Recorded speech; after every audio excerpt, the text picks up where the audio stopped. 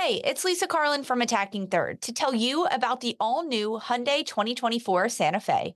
It's equipped with everything you need to break free from the dull work week and embark on an adventurous weekend. The Hyundai Santa Fe features available all-wheel drive, standard third-row seating, plus available dual wireless charging pads, ensuring that you can take on any adventure. It's ski season, and with the all-new Hyundai 2024 Santa Fe, I can easily load the car with all my gear plus my friends in the third row and make it right to the base of the slopes with all-wheel drive. Learn more about the all-new Hyundai Santa Fe at HyundaiUSA.com. Call 562-314-4603 for complete details. Robert Half research indicates 9 out of 10 hiring managers are having difficulty hiring. If you have open roles, chances are you're feeling this too. That's why you need Robert Half. Our specialized recruiting professionals engage with our proprietary AI to connect businesses of all sizes with highly skilled talent in finance and accounting, technology, marketing and creative, legal, and administrative and customer support. At Robert Half, we know talent. Visit roberthalf.com today.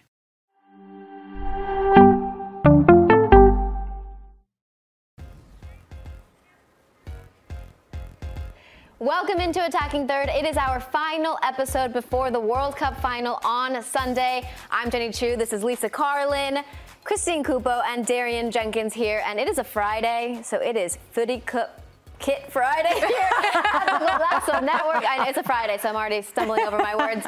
Darian, tell us what you're wearing today. I went with the Columbus Crew kit. This is a lovely gift from the Nationwide team and thought I'd rock it today. Well, matchy-matchy again. We're connected, right? That's what it is. Christine? The chemistry here. Come on, you Gunners. I got to link up with my North London loves a bit in LA, and so I got this gifty gift, which is fitting in my personality, I think. We tried to go for maximum loudness and brightness today. So and the statement pants. It matches perfect. The pants are the statement pants. Do you understand how hard I had to hunt for pants this bright? I was wondering whether you had the pants first or the kit first. The kit first. Oh, okay. Well, now you got a great excuse to wear them.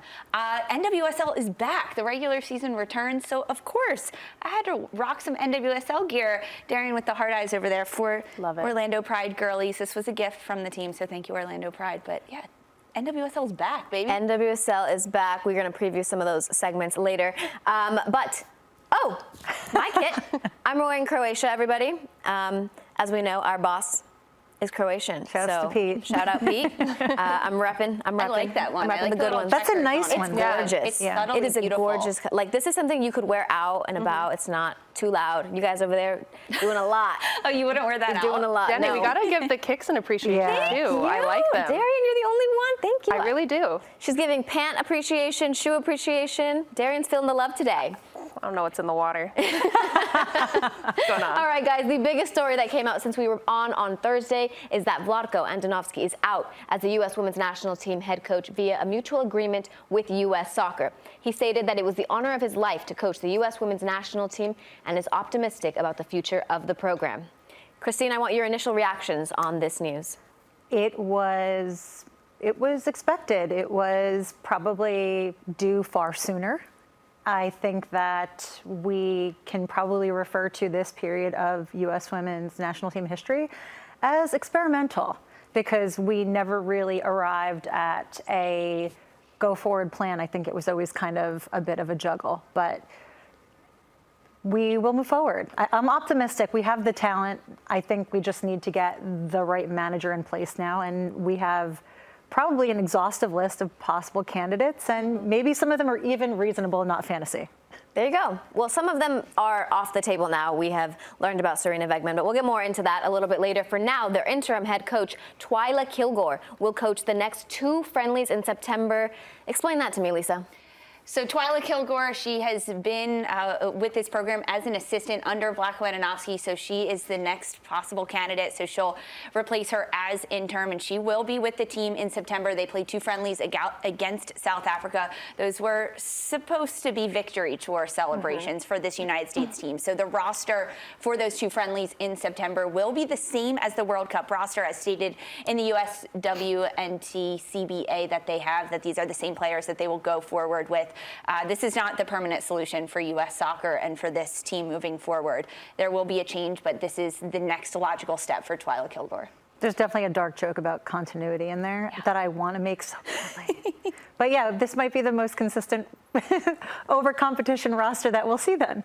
Yes, yes, and it's the last in the time proposed for fans. victory tour. It's the last time for fans to go out and see Megan Rapinoe. Julie Ertz talked about how this was the last time that she would be wearing the U.S. crest on her jersey. Alex Morgan says she'll be back, but it's still a great chance for fans to see this core of players that they will never see again. Mm-hmm. Absolutely. When we talk about Vlatko Andonovski's tenure, Darian, what went wrong here? Because in major tournaments, he had 3 wins in 10 matches. That was a big talking point for that.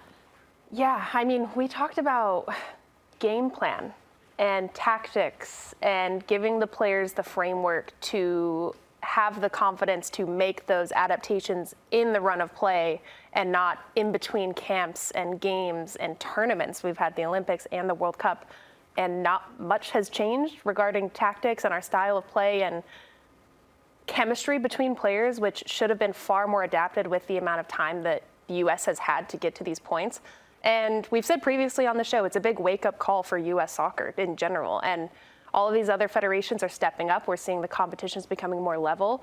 And it's just kind of the kick that we really need to separate ourselves again to the level that we know we can actually be with all of the resources, especially when you compare the resources that U.S. soccer has compared to these other federations that we're seeing now after the World Cup, what they went through. Some teams are sharing beds at tournaments. You would never hear that with U.S. soccer. No. So with these circumstances, I think this is the chasm that we needed to affect real change and separate ourselves once again. Vlatko Andonovski needed to establish stability with the team, the roster, the rotation, months before this Women's World Cup. If we're just looking over the last month with Vlatko Andonovski in Australia, there were tactical decisions that failed. There was a lack of substitute rotation, a lack of youth playing on this side. There were players that never saw the light of day. Alyssa Thompson had minutes at this World Cup. Ashley Sanchez. There were players playing out of position. Julie Ertz playing in the back line. Alex Morgan playing as a withheld false 9. That's not her role. That's not what she's meant to do. Not unexpected at all that Vlatko Andonovski is out. Turn the chapter. It's a new page because they're the Olympics in Paris in less than 12 months for this team. Right. I think that in a lot of ways we can probably look back at this and see it as more we've been victims of our own optimism because we let it go beyond that Olympic bronze, which was falling far short of what we're expected and what that talent is capable of providing for anybody. And we kind of just kept giving it more time. Yeah. Well, guys, it has been reported today by the Equalizer that the general manager, Kate Markgraf, will not renew her expiring contract. That decision was made prior to the World Cup. So that leads me to where does the U.S. program go from here? There's a lot of places this program can go, but ultimately they have to hire a coach that is capable, has experience at the international level, has extreme experience with success.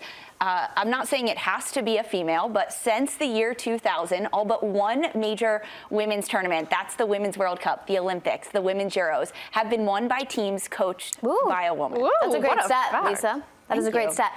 You know, one of the things is, as we get deeper into this, we talk about the professionalism around the world. We talk about how the European teams have a women's team in WPS. They're tagged along with the Premier League. When we talk about Spain, they have the women's team that is tagged along with the Barcelona, the Real Madrids. We don't have that here in the United States. And I think that that's something to mention, that there's facilities. There are certain things that are available to the men's clubs that can be shared with the women's clubs. If that was happening here with MLS and NWSL and that combination, potentially. No? It's a possibility for sure. I think that the United States sets the standard at the international level up until this World Cup, I should preface, I guess. And you look how the trickle-down effect, the U.S. youth programs have a lot of success. They have a lot of resources as well that go into them. The NWSL, the Professional Domestic League here in the States, has a lot of resources. It's continuing to expand. There are a lot of advantages that the U.S. has that other nations don't have. However, to lead the United States women's national team is a very large job that a lot of people don't want. So there needs to be more incentives as to what you're going to give them, whether it's the resources of being able to bring up those youth players from the systems into the national team at the senior level and continuing to develop, and knowing that you're going to have the staff around you that supports you as a head manager and the players, so that the players are only focused on playing soccer and winning. I think it's really interesting when we talk about that youth. We talk about Spain winning the U17 and the U20s with a player like Salma Parayuelo. That's Spain winning. We talk about the dominance that the U.S. has shown at the youth levels. They don't have that anymore. I mean, everything, as you say, is a trickle down, is a continuous ascension from that. And how do we make it so that our youth in the United States is making the jump as well? And what do we need to change? As a nation in the women's game, we have long dominated on physical aspects, and that has come to change, and there has to be a change at a fundamental and foundation level for things to change. But that's a whole conversation that I could talk about forever. So we'll move on so I don't steal this. But Gianni Infantino, FIFA president, made some comments ahead of the World Cup final. Take a listen. Pick the right battles. Pick the right fights. You have the power to change. You have the power to convince us men what we have to do and what we don't have to do. You do it, just do it. With me, with FIFA, you will find open doors. Just push the doors. Oh my gosh. Christine, just push the door. Just push the door. We've been pushing the door. In football, outside of football, our entire lives we've been pushing the door. What I want to know is why it's necessary for women to push the doors. We're engaged in a global sport that men also participate in, where the rules have not differed, nor pitch size, nor the ball, nor the goals. There's absolutely no fundamental reason to expect that we should make concessions where the men haven't, nor should there be the expectation that we ask for things that should be expected as a universal. So to be dictated to yet again from somebody who has a seat at the table, that we should be asking the right ways at the right times for the right things. It's an insurmountable task, and it's so unfair to women's global soccer and football, however you want to call it, that this is still a realistic expectation and argument in 2023. And the fact that the women should be pushing the doors means that the men are still building the house, living in the house, holding the keys to the house and the keys to that door that the women need to push This down. is the worst kingdom ever. And he's saying this in the biggest position of power to affect change. And later in his speech, he acknowledges, yeah, women's soccer has grown, and we see the numbers, we see these other federations, et cetera. You're there to make that. Why do you need the women to ask you and convince you? Convince you, and that means there's no women on the inside. He's not going to make the change from the inside in the position of power. But not to mention that all of that growth has happened not as a circumstance of their support, but in direct respite of you. In spite of it. All of these FAs and these that have been less than supportive of their teams, of their women's sides, who have fought to be where they are, who have paid their own ways in a lot of ways, have been completely uncomfortable and expected to perform at top levels when they've never asked the same of the men's sides for their same countries and FAs and otherwise. We spoke with Sadela Marley about how she said that she would be personally holding the Jamaica FA accountable for making sure the women get paid. It's 2023. Christine, I'm getting a little emotional just speaking to you, getting so angry about it, because that is the 5th time I've heard him today, and every time it just makes my blood boil. There's a lack of understanding. Like he's so disconnected to how we feel or how we have lived our lives as oppressed individuals. It's just, I think that's probably the most damaging, I think, of the statements is the clarity in the way that he still looks at it as like, hey, I'm trying to empower you by saying this to you. When we already know this, you're not empowering us, you're just not helping us either. You're making us mad. I mean, that's probably the worst situation to be in, right? Okay, speaking of people who have spoken out and being upset about some inequalities there, we'll be taking a closer look at Las Rojas of Spain next. Well, we can't talk about Spain in the final without talking about what happened off the field between the players and their coach, Jorge Vilda. Following poor results at the 2017 and 2019 Euros and the 2019 Women's World Cup, the players privately brought their concerns to the federation, citing poor working conditions under Vilda and a general lack of resources. The Spanish Federation then responded publicly by stating that the players were blackmailing them and would not be allowed back on the team unless they apologized. 15 players then released a public statement refuting any claims by the federation and expressing dismay that a private matter had been made public. For the 2023 Women's World Cup, some returned following a call by Vilda, while others maintained that they would not return until their concerns were addressed and action was taken. A lot there to digest, Christine. Yeah, yet again, we have an instance where, Spain have managed to come this far despite rather than in support of their side. Vilda obviously was backed by the federation and otherwise, whereas the team captains were tasked with bringing forth this letter representing 15 of their players, now known as Las Quince. I'm sure this will be a historical moment at some point we'll look back on where they actually managed to exact change, but they cited emotional, physical, and otherwise just damaging trainings and things of that nature, though remained pretty vague. And everything got kind of pushed aside and said, hey, here's how this is going. Obviously, some players were still left off the roster, the majority of them kind of recanting and rejoining the squad. Putellas was actually out with an ACL injury at the time. She obviously was included in this side, but Paredes, Guajido, and Hermoso were kind of the team captains tasked with delivering this letter that kind of fell upon deaf ears. Absolutely. Well, that's the off the field stuff. We're just going to focus more on the field because we do have a final on Sunday. So let's talk about who has impressed us on the Spain side. Obviously, a lot of players have contributed to the goals. We talked about 9 different players scoring goals for the Spanish side. But Lisa, you wanted to talk about the center midfielder. I sure do. Midfielder Teresa Avellera. She has been fantastic throughout this World Cup. She leads Spain in their pass completion and her crosses for this Spanish side. But I like to talk about her technical skills on the ball because in tight areas, she's quick, she's efficient, she's got really good decision-making skills, and her football IQ is top-notch. She thinks ahead, not just 1 or 2 passes, but entire phases of the game. And her ability to do that allows her not only to lead Spain, but the entire World Cup in chances created. She is the key to the attack for Spain. That is an incredibly good stat there. I did not know that. I mean, that's incredible for Spain. I'm pulling out all the fun stats. You did. Today is your day. Spain are cooking with some heat. Darren, you want to talk about Salma? Bring it. Paruelo, our girl, she is leading the Spanish squad. I don't know how she hasn't started the last 2 games because she's come in and been a force to be reckoned with, scored goals, set up goals, and I think she brings something different to this Spanish team. They play how they play. We know exactly how they're going to come out. They're going to dominate possession. They're going to pass around you. It's going to be quick. But she brings some unpredictability. She's dynamic. She's incredibly fast. She goes 1v1.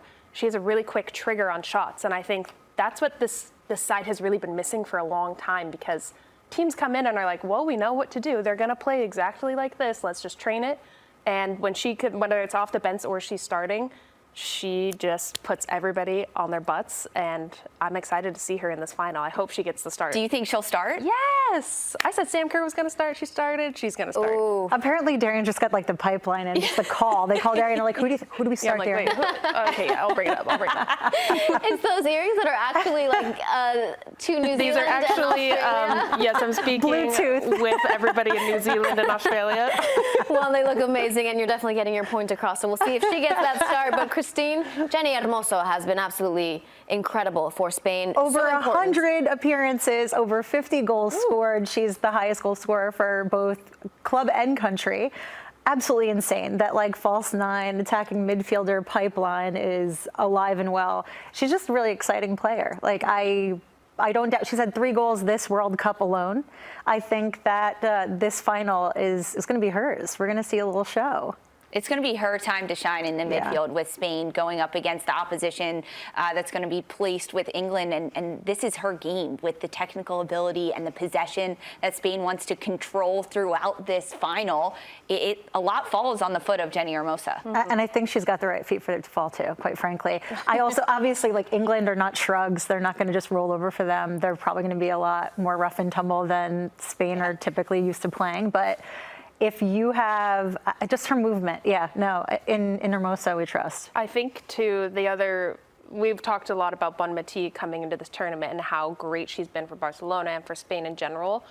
The focus has been on locking her out of games, and I think that's given Hermoso a lot of freedom to dictate the middle of the pitch and be an 8, a false 9, a 10, wherever she is, and she's on the ball constantly and distributing and setting up goals. And yeah, she's been on fire this tournament. Guys, so one of the biggest things that has been a big question mark for me is why their goalkeeper is number 23. So when I was on the national team, what do you want her to be, 0? No, wait. When I was on the national 0. team, the numbers go, 1 through 11 via starters, 1 through 11, 1 through 12 starters, and then the next string and the next string, whatever. So their goalkeeper, Cole, is number 23. And so I started to look into it. I'm like, what is going on here? Turns out Rodriguez played the first group matches. And then after she got scored on 4 goals by Japan, they then put Cole in. And this is her first World Cup, right? World Wow. Cup. Round of 16 was her first match, and she has taken over that starter position and has been absolutely incredible. Her ability to play with her feet makes her defenders a little bit nervous, but she's been so consistent in the back line. So it's something that I was like, something's going on, this number thing. I like it. That's also an insane confidence boost to get your promotion essentially in the middle of the World Cup. Into the round of 16. Right. Who would have thought? And she's been incredible. I mean, she's only 22 years old, by the way, so that's something. But Alexei Putellas is someone that we spoke so much about heading into this World Cup, and that's someone that was coming off of an injury. If we see her numbers during this World Cup so far, she only has 1 assist in 210 minutes played and no goals. Not something that we expected to see from such a storied player, but she has been injured, and she's coming back from that. Putellas is a player that can rise to the occasion. She's a game-time player that when the spotlight is on her, she will do that. She's got 11 goals in 10 Champions League games with Barcelona. She hasn't performed well at this World Cup. However, this is a final. The stage is bigger, the atmosphere is bigger, and it plays right into the hands of a player like this. If Putellas comes off the bench, if she gets the start, whatever it is, if there is a big moment, she is the type of player to rise to the occasion and dominate. Yeah, she hasn't gotten the start yet this tournament. Once. One start. So I think, do we start her for the final? I don't think so. But I think that, to your point, if you're going into a final and you know that this is it, right? Like, whatever you got, you're using it in that moment. Well, let's ask New Zealand. What's the earpiece telling you over there? Does Putellas get the start? Yeah. She's starting. No, I actually do think she will start because I think her leadership going into a match is what's needed for them. And I know she got the start last game. You saw she was a little upset coming off, which I like that. Bring some fire into it. Of course, you're angry coming off of the field, especially a player of her caliber. And you're right, she does rise to these occasions, and so many of her teammates look up to her and know that she can execute and come out. So I think she's going to start. So we'll be keeping an eye out whether Putellas starts and whether Salma starts and whether Darian got word from over there what's happening there. When we come back, we'll be talking about the other side of the field. The Lionesses are Euro champions, and we're going to see whether they can repeat and become world champions in this World Cup. That is Tori Penso, American referee, getting the news that she will be refereeing the final between Spain and England. And look at that emotion and what it means to her. Guys, players work for a moment like that. Referees work for a moment to be crowned to that moment as well, Darian. Yeah, you love to see it. I got chills, even get a little emotional because you see how much it means to her. And it's something we don't recognize often, how much work goes into being a referee. I'm always just like, dang, I would not want to be one because you're always in the wrong. You're always in the wrong, no matter what you do. But right. I think it's incredible. Americans still made it in the finals. Where do we get the ref shirts? We were watching the final in a referee shirt for an American. Booty Camp Friday next week is going to be us in the refs. Who do I have to contact at the referee? Yeah. Maybe I'll try this here. I don't know, maybe. We're going to have too much with that segment if we don't switch gears. Let's talk about England. Like we mentioned, the Lionesses, led by Serena Wegman, have been incredible. But more incredible is Serena's CV to get to this point. She previously coached the Netherlands, made them Euro champions. She was the runner-up for the 2019 Women's World Cup, losing to the United States 2-0. And then with England, she took over and became the Euro winner. And now in a World Cup final, that is the only time a coach has been two different nations, 2 different World Cup finals. I mean, incredible. A legacy of success is what Sarina Wiegman leaves behind her everywhere she goes, and she's continued to level that up, right? You talked about the Netherlands and winning the Euros, falling short in the final, and now here's with England repeating all of that. Her tactical adjustments on the fly, the trust she has in her players to believe in those tactical adjustments, because she's been stubborn at times in the way that she wants to play with her team. We saw throughout this World Cup, though, that she switched formations with England when they were missing players and there needed to be more rotation. She not only trusted in herself and her staff, but in the players and their ability to believe in those tactical adjustments and live up to their potential, despite potentially being out of position in that formation. I think that shows what a great coach and manager she is as well, when you can really weather storms. You have players that are injured, have gone down in games, have red cards for various reasons, and you can still come out on top and make changes where your team has the full trust in your ability and your vision and are going to go on the field 100% and give it their all. It's just shows what a great leader she is. Something that Lisa mentioned there is their ability to change and the trust she has. So the change from the 4-back to the 3-back, she mentioned in a press conference, came as an idea from the assistant coach, which is something that they had worked on back in April, and they hadn't worked since then. And then the assistant coach goes, hey, this is a good time to bring back the 3-back. And she goes, okay. So to, again, have faith in your staff, have faith in your players to be able to do something that you've worked on months ago is a great leader, as Darian says, to be able to do that. So, and the humility to say to your assistant coach, yeah, that's a great idea. Let's do it in a World Cup. Exactly. That we have a lot of brilliant managers in the world, but I think that a lot of them lack that humility, and sometimes it becomes just this sort of detached ego that's managing a side, and she hasn't lost that. She is very much locked in. Even, I mean, just changing formations, but playing with a strike pair that she hadn't planned on doing was just like, where did you... I'm in awe of her, and I don't very often kind of sit there and be like, at a manager. You know what I mean? Like, I'm more impressed usually by the appearances and performances on field, but she's got everything. She's taken every major side, I think less like Olympics, to finals. That's... Who can say that they've done that? Well, the thing is, we've all been players, so we've all been managed by someone. And listening in on Sarina's press conference, the way that she speaks, producer Jen Calhoun and I were talking, and we're ready to run through a wall for her because it's genuine, you know? The way that she speaks about her players, about the opponent even, very respectfully. I don't know, as people who have been managed, it matters. The way that you're spoken to, the way you're spoken about behind your back or in front of the cameras, that kind of makes you willing to run through a wall for her. Yeah, I think when you have a good manager that even when circumstances, everything can go wrong. So you have a poor training facility, the weather's crap, whatever's happening, you're late, there's a delay. If you have a manager that can get you riled up and bought in at any moment, that's when you know you have a solid team and everybody's really bought in and trusting you. And it's so much more fun and enjoyable to play for a manager like that as well, where they've got us. Whatever's going to happen, we're together. We're going to figure it out. I completely agree with that, Darian. Lauren James returns. That is the big headline here. Lisa, I'll start with you here, and I want some quick reactions. Do you start her? Yes. Do you start her? Yep. Yes. Okay, well, we're all in agreement there. Don't need to talk about that one. Sarina, start her. You're good. We're fine. Did you just want to send that message real quick, Darian? Sarina, you hear me? Okay, girl. Oh, you know? Okay, good. All right. Lisa, let's talk about some big players that are going to be important in this match for England, for them to get the World Championship, if it's to be. Alex Greenwood has stood out to you. Defender Alex Greenwood has done a tremendous job. We talked about the tactical switch for England. She's one of the players that adjusted so well, going from a 4-back to a 3-back. She stayed tight in her line next to Millie Bright. She sits in good positions and anticipates the pass in order to pick it off. And then in possession, Greenwood is calm on the ball. She can dribble out of pressure. She's got really good ball control, and she's one of the best ball-playing center backs in the world. She's got a 90% pass completion rate. She is a key player for this England side to build the ball out of the back and push it forward into the attacking presence of the field. I love that we're doing this defender appreciation panel here, because I did not hear you earlier that you had selected center back there, but I chose Millie Bright.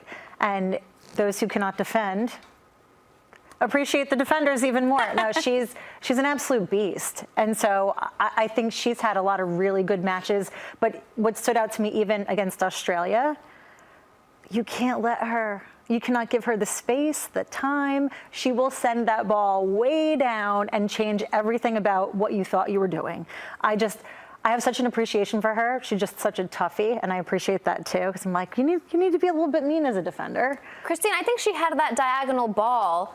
Millie Bright had the diagonal ball to Lauren Hemp's eventual goal. Yep. And she has the ability to pull that out of nowhere. Exactly. So and from deep, like you can't, you wouldn't think so much like, hey, I need to close in on this defender. That's silly. No, do not give her the room, the space, the defensive half of the field. Right. Do not. It would be the greatest error of your life. And so if Spain are smart, they've watched that tape several times and they know exactly what they need to do, because you can't sleep on her. It is tough to press on a center back, a center back, though, as an attack. So even if you are playing as a 3 or a 2, it's very hard to press that and close down. Right, exactly. Close that diagonal. That's a very difficult one to press. But Darian, Rachel Daly, somewhat of a defender, wingback. We can call it that. I want to be a part of the trio. Please let me in. No, I think Rachel Daly hasn't been really given the credit for how much work she does. So we all know her, especially in the NWSL, as being a top goal scorer, which she still is being wingback. She's in the 6, she's in the 18, she's getting on the ends of crosses and then tracking all the way back to her defensive 18. And she's a playmaker. She rarely loses possession of the ball. You hate to play against her, but you love her on your team. She's a hard hitter. I think she comes with really good energy, and she's been a really big focal point for this English squad. And clearly, wherever she is on the field, she's making a difference. And she's such a team player to be able to play in the back line, in a back 4, as a wing back up front. She can play all the positions. Yeah, dynamic. Incredibly important. To be dynamic, to be versatile, and as you mentioned, very difficult to play against her, Darian. Yeah, of course. Hate it. It was rough. Played against her in college. It was not great. I think we all in unison were like, ooh, you don't want to play against her. No, play with her. Sounds great.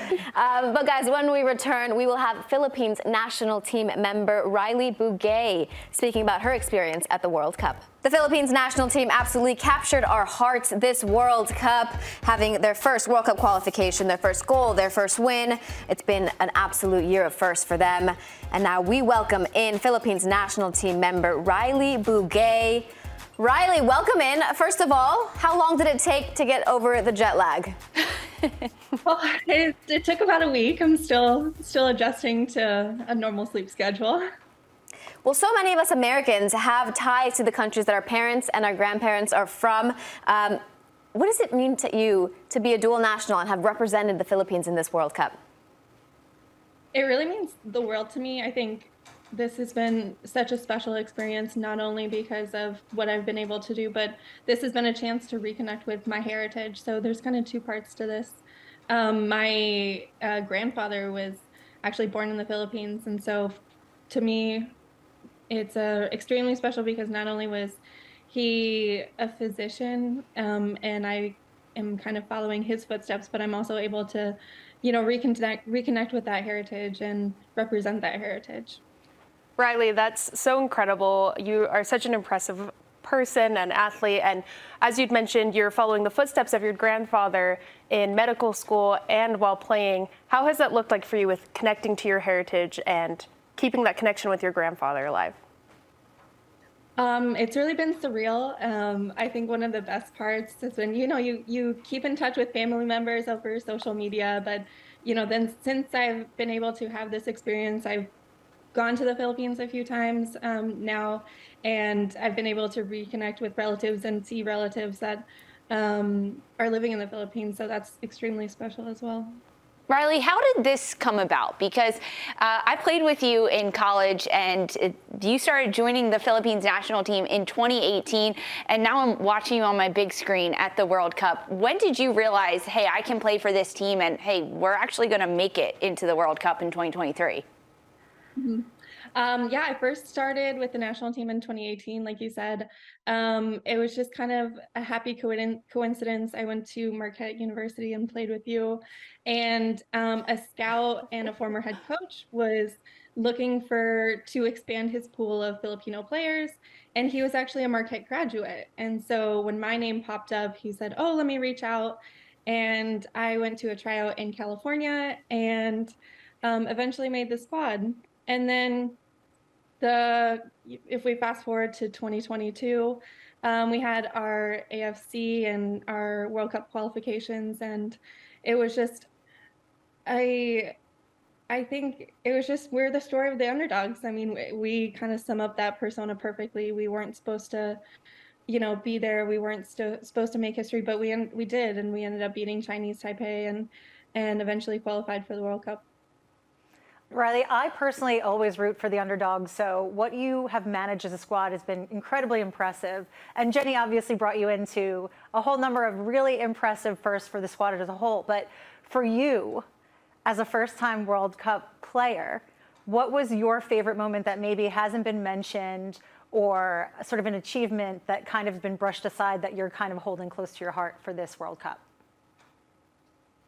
Ooh, that's a good question. I think it's kind of the moment for me was, I mean, for the team, obviously the game against New Zealand was obviously a moment of first. It was the first time we ever had a first World Cup win, the first time we've ever scored a goal in the World Cup. But for me, like stepping onto the field for that first time in that game was very special to me, because after that moment happened, I can officially say, oh, I've played in a World Cup. I can officially call myself a World Cup athlete. And just being able to say that out loud is very surreal.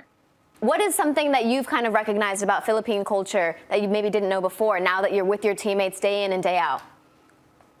I think the biggest word that comes to mind when I get this question is passion. I think Filipinos have this very much a very spirited personality. And no matter what it is, whether it be sports, whether it be culture, whether it be food, whether it be time with family, we're always filled with this passion. And I think reconnecting with that and rekindling and discovering that has been a great experience with this. Philippines had a milestone World Cup with everything they have done and you have done. This team has been put on the map. And so many people are now recognizing the Philippines as a national team. But as a player on the Philippines national team, what do you want the world to know about this team and this nation?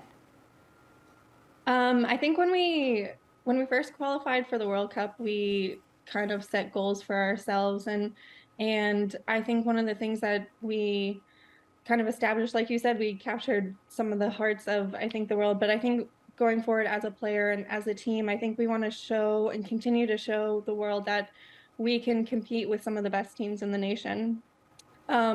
We told ourselves at the very beginning that we weren't just going to appear at this World Cup. We didn't just want to come in and just play our 3 games. We wanted to actually compete with some of these teams. So going forward, I think we hope to continue that trend and show that the Philippines football is worth investing in, is worth watching, and because we can compete with the best teams in the world. Absolutely. You guys definitely proved that, and I'm so excited that you were on our show today. Thank you so much for joining us, Ryley. Thank you. When we come back, we have Sandra Herrera. You're not going to want to miss it. Welcome back into Attacking Third. This is Sportsline's odds to win the final. Very close. They have Spain barely edging here, 53.8%, and England with 46.2%. I mean, that is a close match there for them. Who knows? They have Spain on top, guys. That's the biggest news there. For more on that, we will bring in CBS Sports reporter Sandra Herrera. Sandra, do you think it's going to be that close? Absolutely. Look, of all the 32 teams that participated in this tournament, who would have imagined that we'd get a Royal Rumble for the final, Jenny? His Majesty's the King's Cup, a Monarch. Let me stop. But for real, look, this is the Women's World Cup. These are the two teams that are in outrageous form and absolutely the two best squads remaining.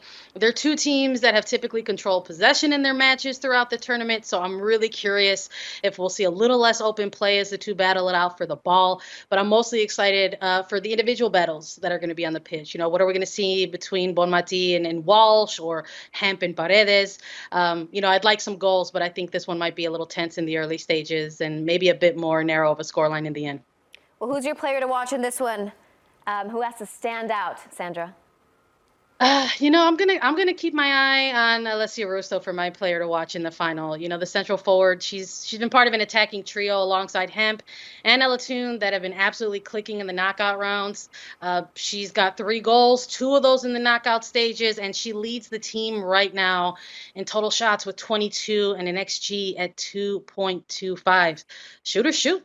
And, they're going to need her to do that. And, I anticipate that she's going to try to maybe be that extra outlet for Hemp, in the event that Spain tries to overload in some moments. And Ella Toon as well. She's going to be a player that's going to need to step up, as I mentioned, an attacking trio as a whole. I think Hemp is going to be targeted a lot.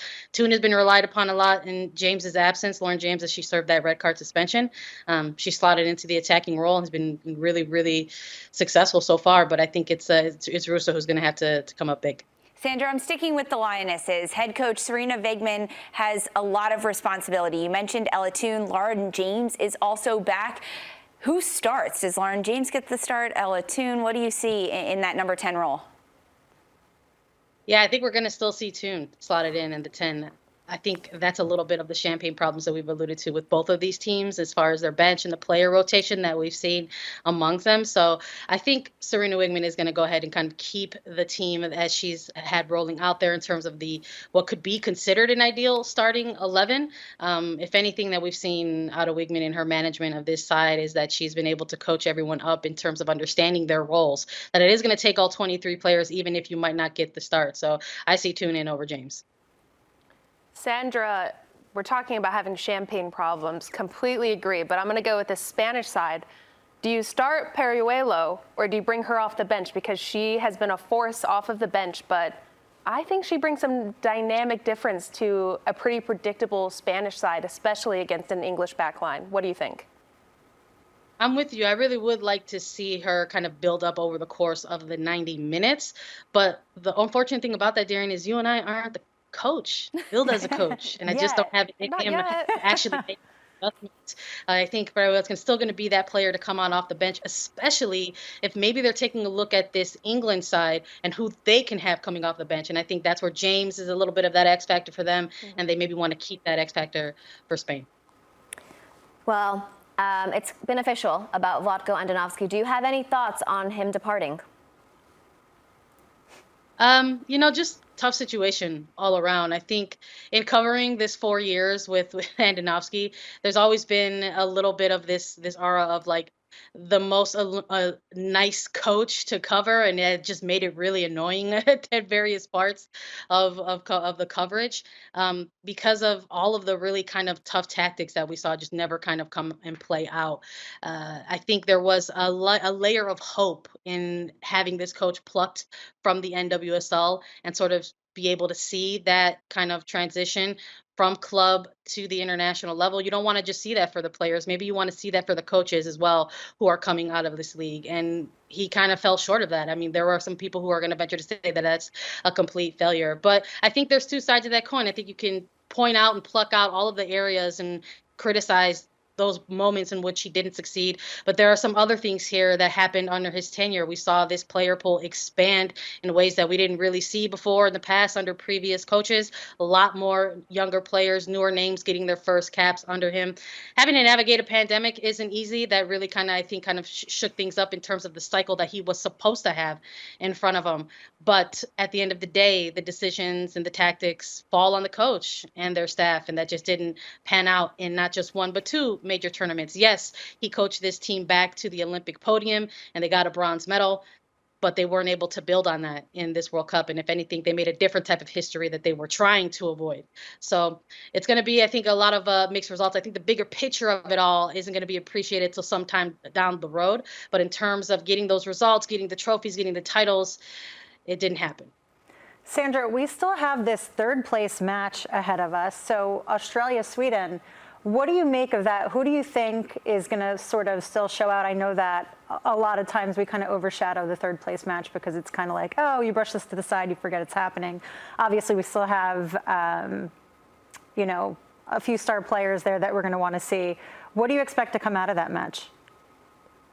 I expect a good match. I think you've got the Matildas who are going to try to make sure that they close out their tournament in a really strong way. They still have the attention of the country, right? The hearts of the nation behind them as they go into this third place match. We've seen players kind of allude to that a little bit, saying, hey, stick with us. We've still got another game to play. And if you're Sweden, I think you want them to also go ahead and kind of have a similar mindset in the sense where it's like they have to play another third place game, but they're also not used to kind of failing when they get to that level either, even if it is kind of a consolation match. So for them and their program, I'm sure they're going to want to go out in third place as well, but Australia is not going to make it easy. And I think they absolutely want to get that third place finish as co-hosts. Before we get to the third place game, the World Cup final on Sunday morning, NWSL is back, baby. We have a top of the table battle. Portland Thorns, North Carolina Courage. Who jumps to the first? What's your quick prediction there, Sandra?